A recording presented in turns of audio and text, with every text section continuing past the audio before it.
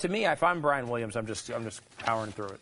Come back on the next day, you're done. Remember the lady I was talking about? I was trying to think of some of these apologies. It's going to go away in a week and a half. Remember the lady who was on CNN? She's on CNN. She's cracking up at the fact that a woman was beaten up by a man.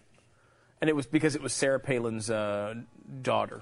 Remember this? Mm-hmm. And she's on there cracking. This is the greatest audio you're going to hear all day. Oh, yeah. This is hilarious. Yeah. She, I think, apologized on Facebook or something, and it was just over. I think nowadays, there's going to become this time where you get past this feeling of, oh, my God, the social networks are after me.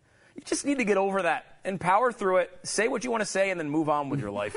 If the market freaking decides later on, 6 months down the road, you're going to get fired, well, then it's going to happen. As soon as it stops trending, you're good. Yeah, there's going to be another story. If Brian Williams doesn't, it's the same thing with Imus at the time.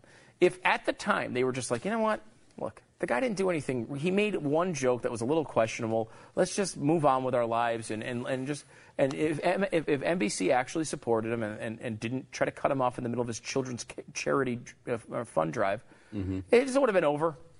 Just would have been over. It's over now. He's on Fox Business now. He's been doing well for a long time. It's over.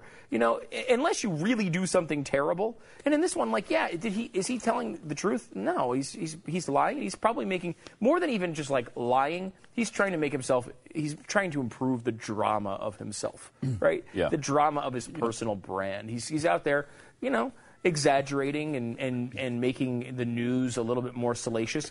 Whoa, there's a new concept in this freaking country. I don't even know that it's notable. I'm getting to the point now, it's I'm getting on Brian Williams' side. Just come back.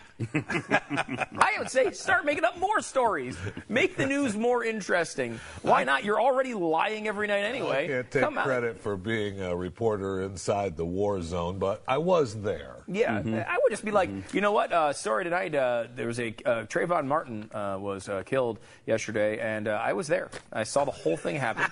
And you know what? I think George Zimmerman was completely guilty. Back with more in a minute. I didn't think you start doing that. Who cares? At this point, the value of the news we're getting from these major networks anyway, particularly NBC, is so horrific anyway. You might as well just make it freaking entertaining. Just go for it. And really, isn't that what they've done with Matthews and Sharpton? And it's entertaining just to watch them screw up all the time. Yeah, you've already given up. So you might as well just embrace it.